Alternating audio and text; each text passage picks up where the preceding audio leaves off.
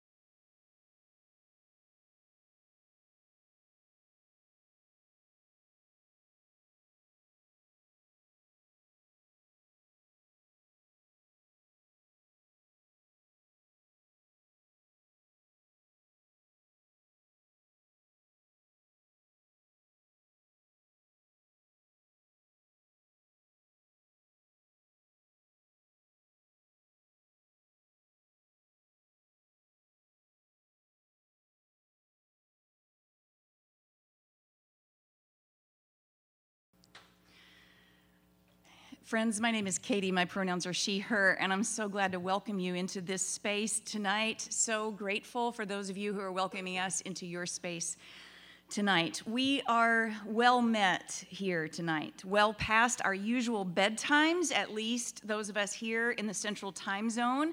At this very hour, the young parents-to-be are out of the weather, having found a warm place to bed down for the night. Her contractions are coming faster now.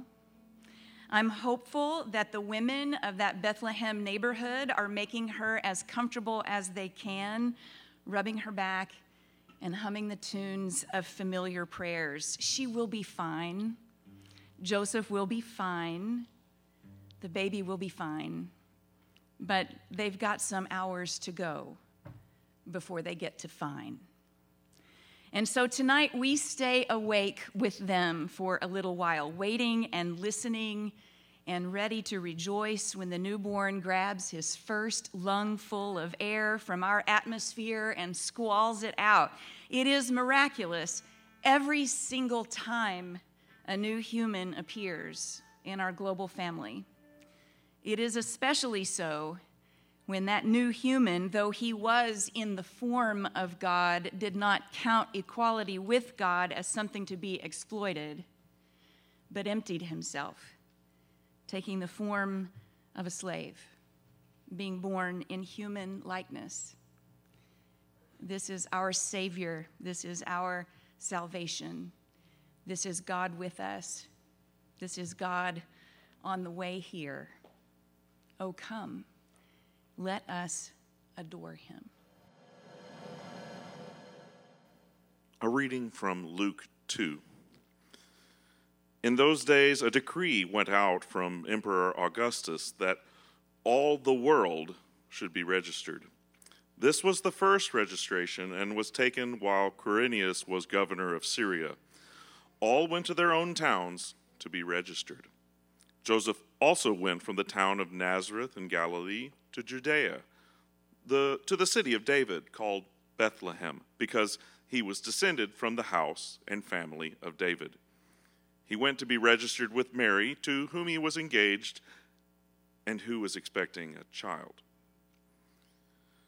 While they were there, the time came for her to deliver her child, and she gave birth to her firstborn son and wrapped him in bands of cloth and laid him in a manger because there was no place for them in the inn. In that region there were shepherds living in the fields, keeping watch over their flock by night. Then an angel of the Lord stood before them, and the glory of the Lord shone around them, and they were terrified. But the angel said to them, "Do not be afraid, for see, I'm bringing you good news of great joy for all the people. To you is born this day in the city of David a Savior, who is the Messiah, the Lord. This will be a sign to you. You will find a child wrapped in bands of cloth and lying in a manger." And suddenly there was with the angel a multitude of the heavenly host, praising God and saying, "Glory to God in the highest heaven, and on earth peace among those whom God favors." When the angels had left them and gone into heaven, the shepherds said to one another, "Let us go now into Bethlehem and see this thing that has taken place, which the Lord has made known to us." So they went with haste and found Mary and Joseph and the child lying in the manger. When they saw this, they made known what had been told them about the child, and all who heard it were amazed at what the shepherds told them. But Mary treasured all these words and pondered them in her heart. The shepherds returned, glorifying and praising God for all they had heard and seen, as it had been told them. Night shift workers in a low-skill, minimum-wage job, likely illiterate, definitely poor, living in the fields, Luke says, spending their days and nights on duty, keeping watch over their flock. These were workers who could not get out of their shift to come to a Christmas Eve service, had there been one. Moreover, the shepherds to whom the angels sang came with exactly 0 character references to recommend them to us. Don't you think Luke tried to find out what made them so special as to receive the angelic announcement? Were they especially virtuous shepherds, generous with their wages, gentle with the lambs, faithful in their prayers? Or is it possible that they were just ordinary laborers, working hard some days, hardly working other days, gruff and short-tempered due to chronic pain and perpetual exhaustion, their bodies and spirits suffering the ravages of relentless long shifts, weekends and vacations having not been invented yet? The only labor law being the one that says you work as hard as you have to keep your little family fed and the emperor's taxes paid, not necessarily in that order, plus a little extra for paying Roman soldiers protection fees. Oh, it's not only possible, Luke says, it's the way God rolls.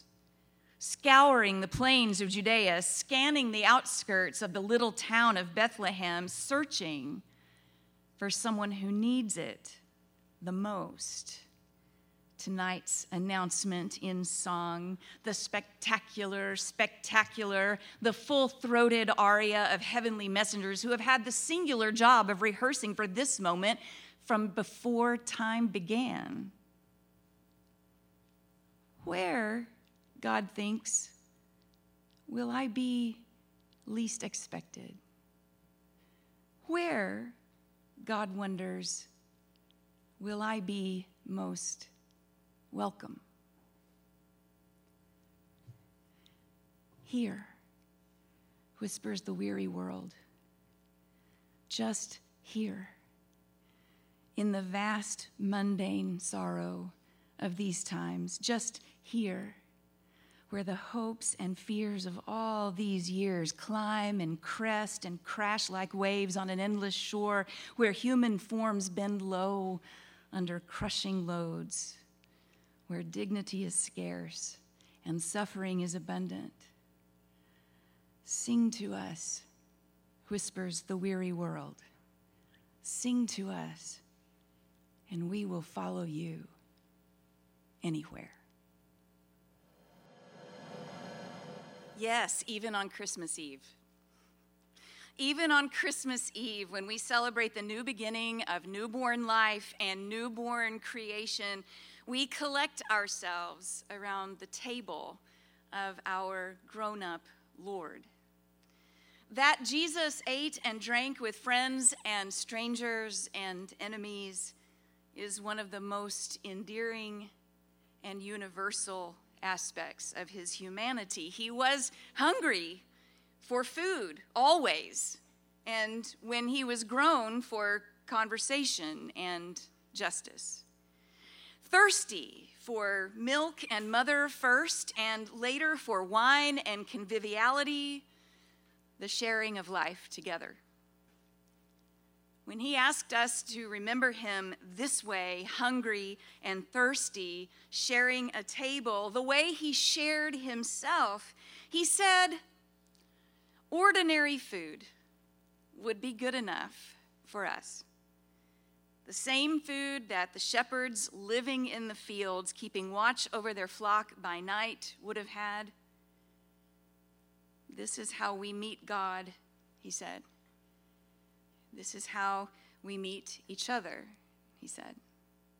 Satisfy your hunger and your thirst in remembrance of me, my life lived among you, with you, for you. And so we do. Let's pray. Thanks for listening to That's What She Said.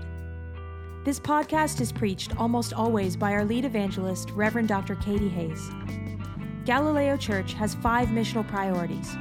We do justice for LGBTQ+ people and those who love them. We do kindness to those in mental and emotional distress and celebrate neurodiversity. We do beauty for our God who is beautiful. We do real relationship, no bullshit, ever. And we do whatever it takes to share this good news with the world God still loves. To support the production of this podcast and the ongoing missional priorities of this church, go to galileochurch.org and click on Conspire with Us. You'll have options to use your Venmo or PayPal, or use your credit card or bank account.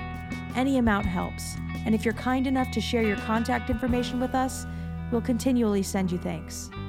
Peace.